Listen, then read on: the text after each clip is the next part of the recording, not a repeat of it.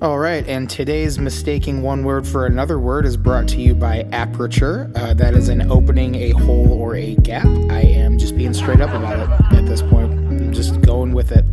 I'm just kidding. That says applause. Greg, did you flip the light? Thank you, Greg. He was on it. He was way ahead of me. All right, you guys, you know the drill. You're all a huge part of Weibo TV, so the better you are, the better BJ is. And you see that nice lady over there. She is giving me that sign. That sign says we are on in 10 seconds, so get ready to have a good time. Joining BJ on the show today is Caissie St. Onge. All right, this is going to be a good one. So just strap in. All right, everyone, quiet on set, please.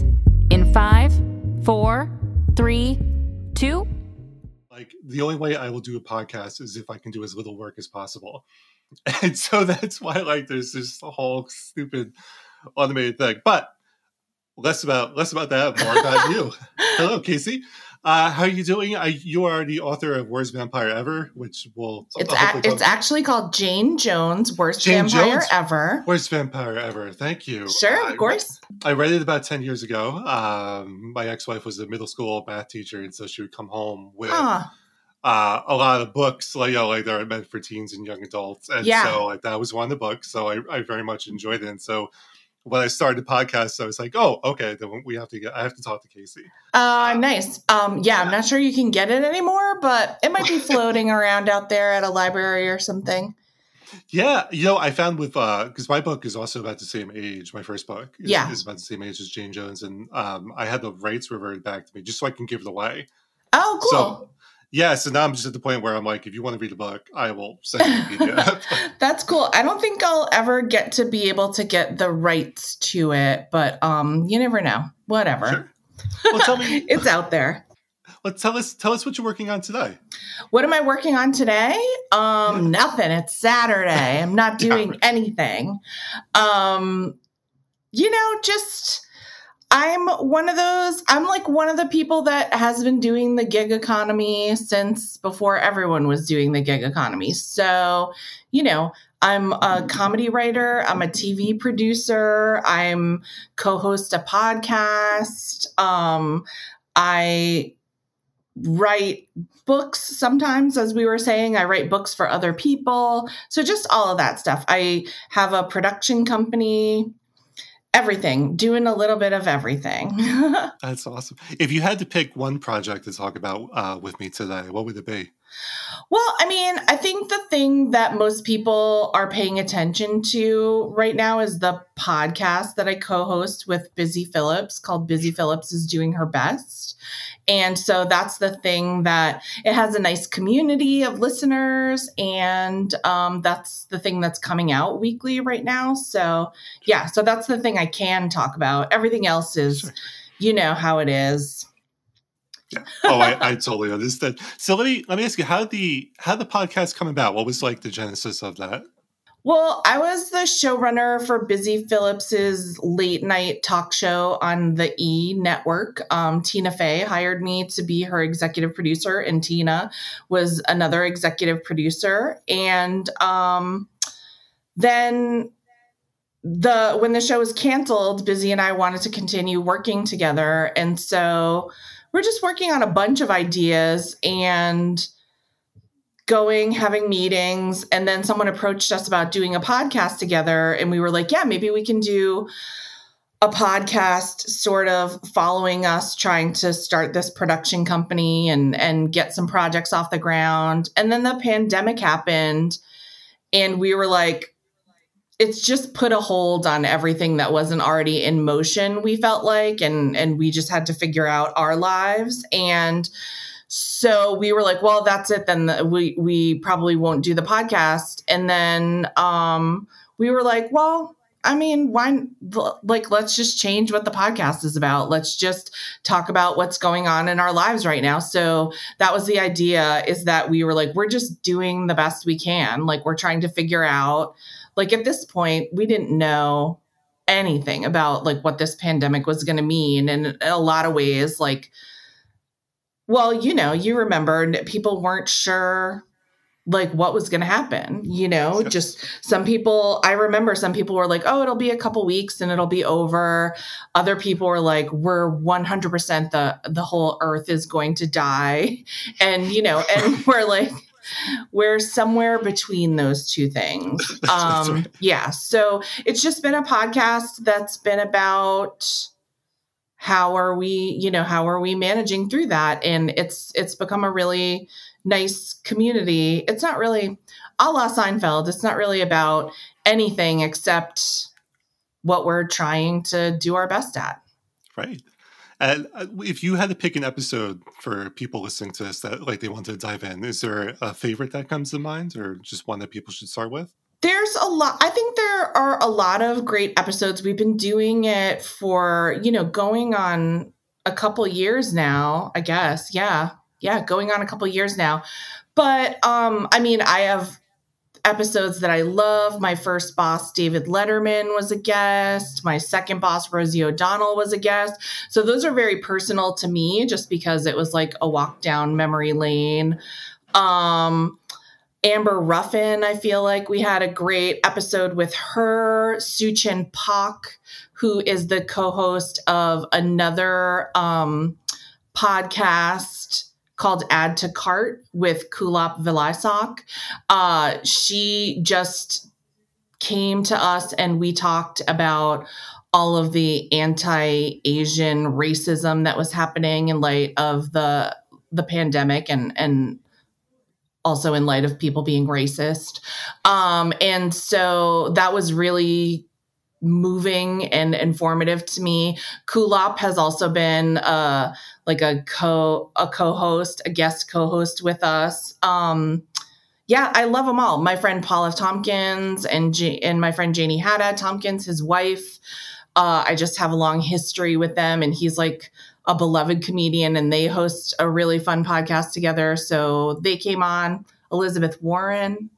These are all, I'm just listing all the episodes now. Sure. They all have something to offer. Yeah.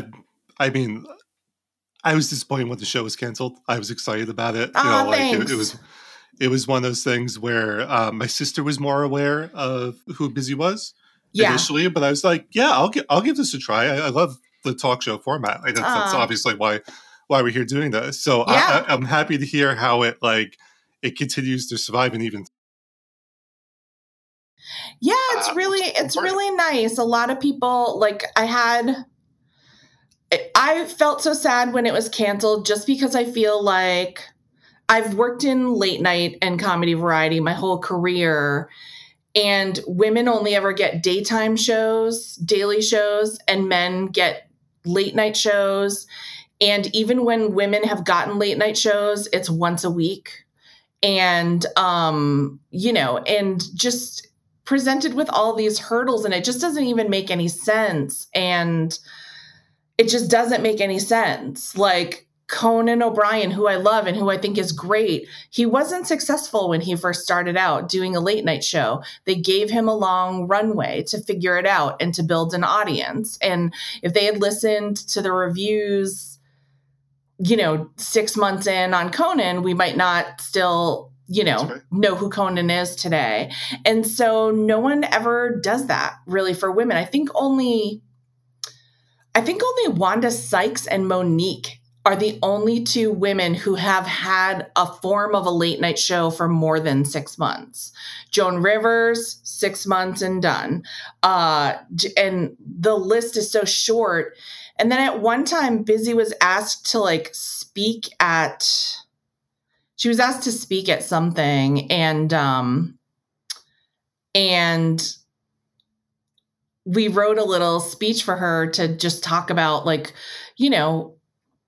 just the state of television and the state of media in general.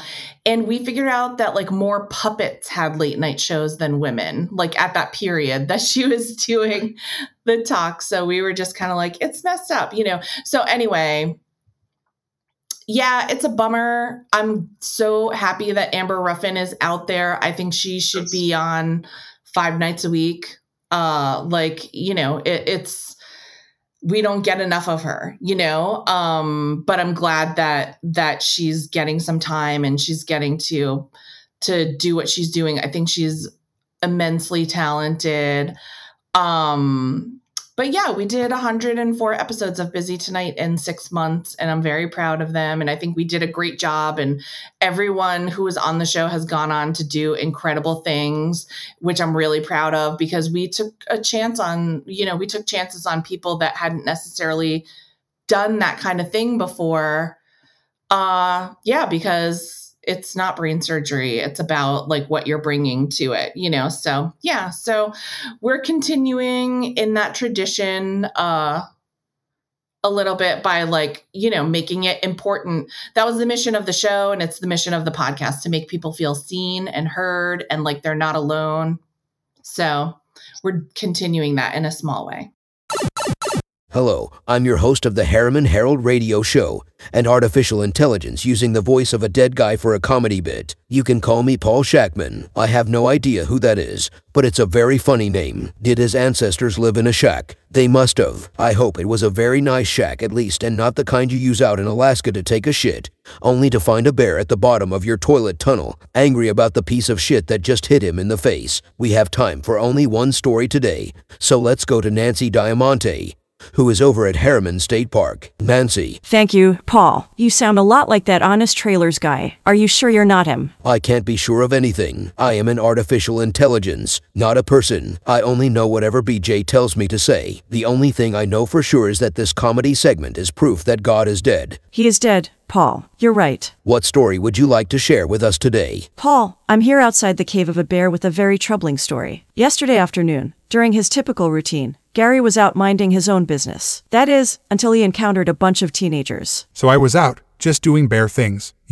And then I hear this noise from the bushes, like a caw-cawing sound. A caw-cawing sound? Yeah, like caw-caw, caw-caw, caw-caw. And then what happened? So I go into the bushes, like an idiot, and these two teenagers come out of nowhere and bite me on the ass. On the ass? The ass, Nancy, the ass. You must have been pretty mad. I mean, if they had asked permission first, I wouldn't have mind. You know what I'm saying. I do. Who doesn't like a good bite on the ass? Right, but they surprised me, so I got real mad and stood up. You know how bears do. And I roared, and then they took a photo and ran away. I bet you that shit's on Instagram. Indeed it is. The Harriman Herald was able to find the photo of Gary standing up and bellowing at his assailants, but the teenagers could not be reached for comment. Gary is currently considering pressing charges. I just want people to know that you can't bite a bear on the ass and think you're going to get away with it. Not out here. Not in my woods. We'll have more on this important story as it develops. Back to you, Paul. Thank you, Nancy. This has been another edition of the Harriman Herald. We now return you to What Are You Working On? Already in progress. Yes, and we need more of that. So thank you for continuing that. Now let me switch gears just a little bit to talk about your creative process. So I imagine it's a little different per project, but take us through just running the podcast and just developing an idea. You mentioned it's sort of like Seinfeld and it's about nothing, but like what is the structure, the process of putting an episode together?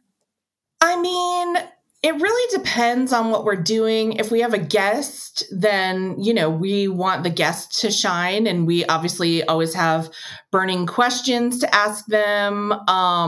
But the main thing that we usually want them to talk about is a time when they had to pivot in their life, when they expected one thing to happen and they had to change things up unexpectedly by choice or by fate. And people have shared really amazing stories with us. Like sometimes you always, here's what I'll say. 80% of celebrity stories on our podcast are about how people really wanted to be on SNL and it didn't happen. So that is like a universal performer truth. But Natalie Morales told us about an incident when she was a young actor and just on a whim went to the opera with a friend who invited her and fell down some stairs at the Metropolitan Opera and basically fractured everything in her face, and how she pivoted to writing because she was like, I don't know if they're gonna be able to do anything with my face. And like, so I don't know that I'm gonna be able to be on camera anymore. And, she just detailed like this grueling series of surgeries that she went through and saying like, I do look different. I do look different. And I was really fortunate, but there was a period where I was just like, I don't know if like working with my face is going to be in the cards anymore. And Josh Gondelman, I think a comedian, a really beloved comedian from Massachusetts. He's one of the EPs of Jesus and Marrow now. He told his pivot story was about like telling his wife when he first met her that like, just like really deciding to make it work. Like it was like a situation where he was going away for a long time and he had decided that she was probably the one. And so really various stories that people have told. Actor Julia Duffy from Newhart shared with us how she lost her son to suicide and how that affected her life. And she said she really thought, she was really thinking up until the last minute about whether she was going to talk about that. And I was so glad she did, because so many of the things she said, I think, apply to all of us in life and the way that we could think about things. And it was just, I know that it was probably a really, really difficult thing to open up about. I would imagine it was difficult, but also I was really glad she did. And it was really generous. So when we're talking to guests, that's what we're just making sure that we're informed, but we like know most of the people. So we feel pretty well informed and it's fun and casual. We consume a massive amount of pop culture, which just on our own, and we talk about that. And then we just have to be ready to talk about what we're doing our best at. And, the whole point is that it's kind of casual and low lift for us, because Busy and I are both at a point in our careers where we're like, wouldn't it be cool to just do something where like no one is going to cancel us? Like, no executive is going to say, oh, we wish you were doing twice as well as you are, so we're going to pull the plug on this, whatever. Like, so we produce the podcast independently, and it's really great for us because we can just do what we like, Right. What was your pivot point? Because that's something that I ask a lot on this show. So I would just love to hear from you. Sure. I think my pivot was like, my whole entire career took place in New York City, and I was, years into it, like decades into it. And then heard from Busy and Tina Fey about this project. And, I was pretty determined that I wasn't considering it because it was in LA and I was leaving a very secure position to take this very insecure position, as it always is on any new show. And it was a step up in terms of responsibility for me, just because when you're working on like a show that's a well-oiled machine and you're starting from scratch, that's, it's a lot of work. It's a huge job to start a show. And in a place where I'd never really worked at length in Los Angeles, it was a big job. But both Tina and Busy were like, you're the one that we want to do this. So hopefully you'll agree. And so, I talked to my family, and it was hard because I came out here and my younger son and my husband eventually followed suit, and my younger son came to school out here, but my older son was in college back on the East Coast. And so, it just required a lot of coordination and thought and supportiveness from people whose lives were also being affected. Like if my younger son had said, I don't want you to go, I want to stay in high school here, that would have been it. I would have said no. But he was like, yeah, why not? Like, I wish this was happening a couple years later after I finished high school, but it's not. It's happening now. So we got to either do it or don't, but I say do it, And so, so that was a huge pivot for me because I really never expected to live in Los Angeles. And now I guess I live here forever. Which is the common thing that I hear a lot from everyone that moves there, right? Oh, I'm sure. I'm sure. Yeah. I don't know how I got here, but yeah, exactly. Exactly. Let me ask you, if you had to give a piece of advice to content creators that are out there today, like what's one thing that you would want to share with them? I mean, it's hard, right? Because we got a lot of advice that we considered not great advice, and people speak with authority all the time. They love to give you advice and they say it with authority, and it sometimes can make you feel like, oh, that's the way to do this. And sometimes they're right, but sometimes it's just an opinion. And so, and you know what you're trying to do. And if you have any audience or like fans that are already paying attention to what you're doing, or like your heart is telling you what you want to do, then you kind of have to do that. You kind of have to, I think, and there's no guarantee that will be successful. But I just think that when people are giving this like authoritative advice, they're often talking about, well, this is the only way that would work. And this is the only way you're going to make money. This is the only way you're going to sell this.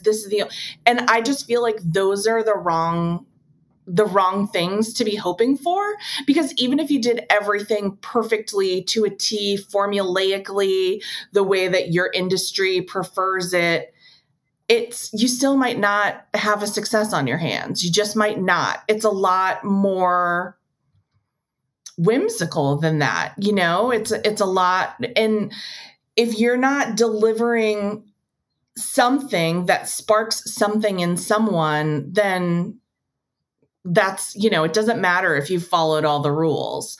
And by the same token, I think if you're delivering something that sparks something in someone, it doesn't matter that you like skipped over a couple of the rules, So like, it's interesting. I think that like some feedback is valuable, but also some feedback just isn't. Like, you just don't have to accept all of the feedback, And on the flip side of that, a lot of people ask for feedback a lot and they don't really want it. So that's, a lot of people, especially sort of neophyte writers, emerging writers, will ask for feedback. They want you to read something and they want your notes on it. And first of all, the first thing you should recognize is anyone that you're like reaching out to for notes, even if it's just like your friend from your writing group, it takes time to read something and to like formulate thoughtful notes. When people in your workshops are giving you notes, if you're asking like a mentor or someone that you work with who has been at this for a while, it takes a while. And so like if someone agrees to give you notes and they really do it and they give you thoughtful notes and there are some criticisms in there, the last thing that they want is to like get into like an argument with you where you're defending, well, this is why I did this and I think you're wrong. And so there's a lot of that. You might be surprised there's a lot of that, because I get it. Like where you get defensive, you feel precious about the work that you worked really hard on. But that's a place where you can remind yourself, well, I can either take this feedback or leave it. But also I would encourage people to go back one step and really ask themselves like, well, what am I wanting? Like, do I really want feedback or do I not? And people, sometimes I think they ask for feedback when really they want advice or they want like maybe a job lead.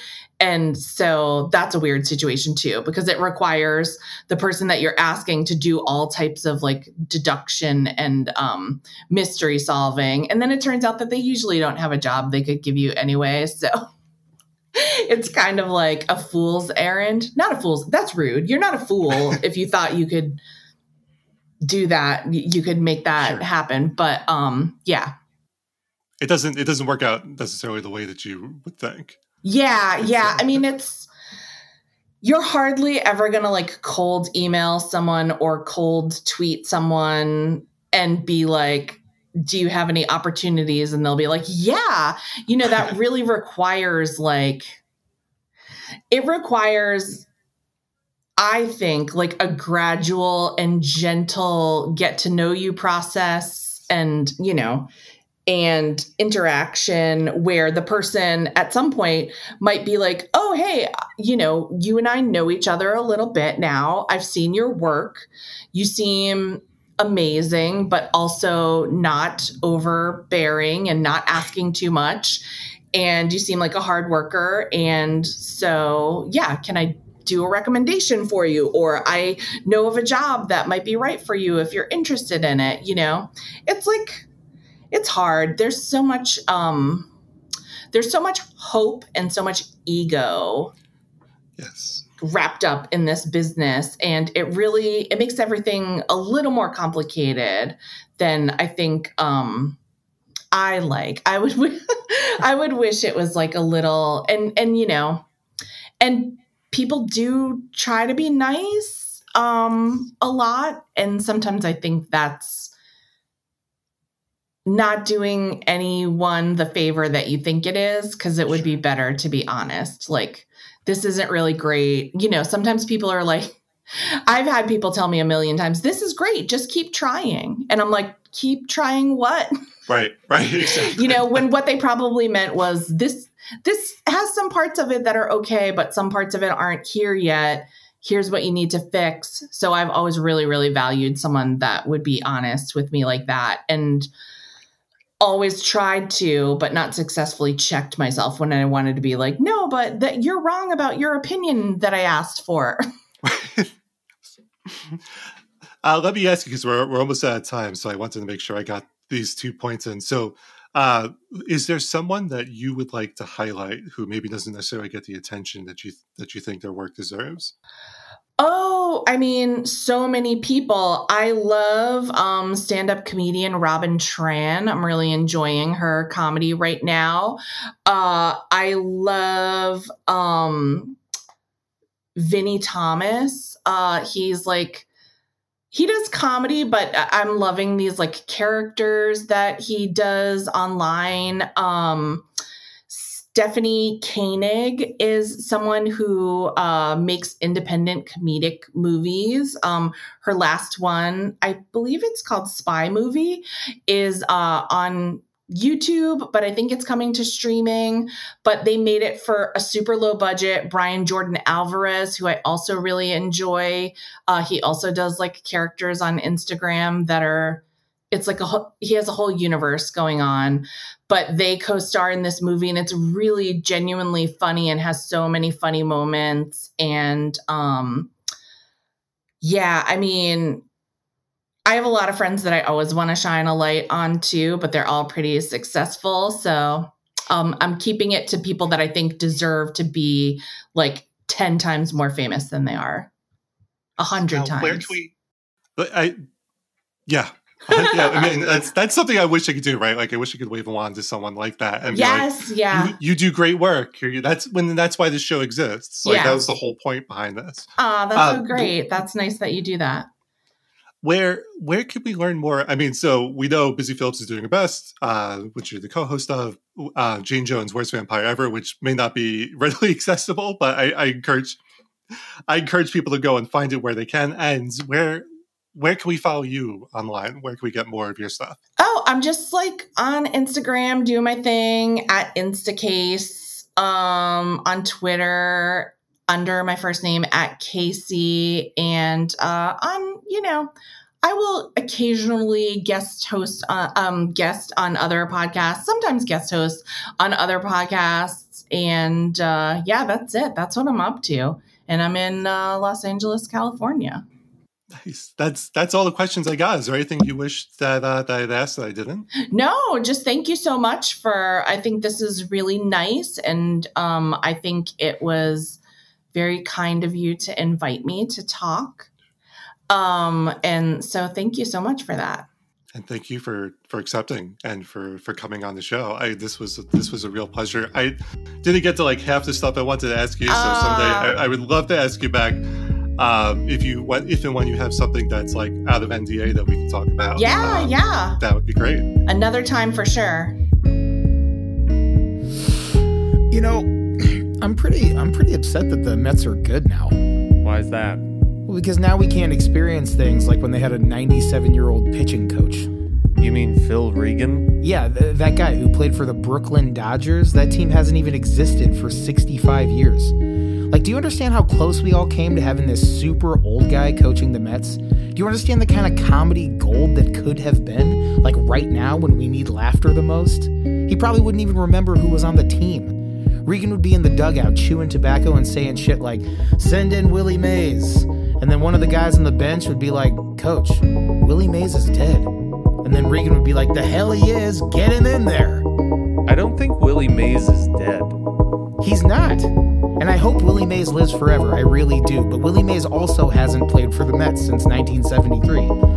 Anyway, I just want people to understand the potential joy that we're all deprived of now that the Mets are good. Well, that's all for this week. If you enjoyed this episode of Weiwo.tv, you know what you need to do. Rate us and leave us a review wherever your favorite podcast can be found. That'll help people find this show and hopefully enjoy it as much as you did. You did enjoy the show, right? We're going to assume you did, because you made it to the outro. Most people don't. Be sure to follow BJ on Instagram at BJ Mendelson, and tell him who you'd like to see interviewed next. You can also text your suggestions to BJ at 646-331-8341. But don't call that number. BJ says he's only going to answer if you're Melissa O'Neill from ABC's The Rookie. Also, only if you're going to ask him out on a date. We'll see you next time, right?